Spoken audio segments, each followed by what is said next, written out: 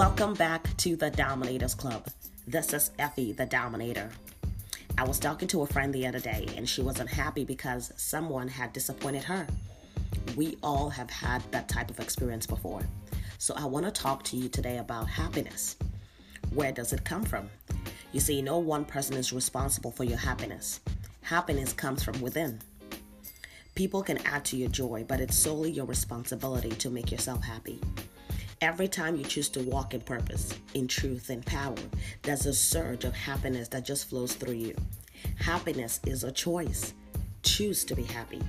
Don't let the conditions around you determine your happiness.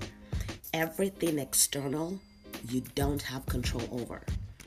And everything internal, you do have control over. I hope you got that. You have absolute control over your thoughts, over your emotions, and over your actions. And remember, you were not born to compete. You were born to dominate. You were born to dominate the very things that once dominated you.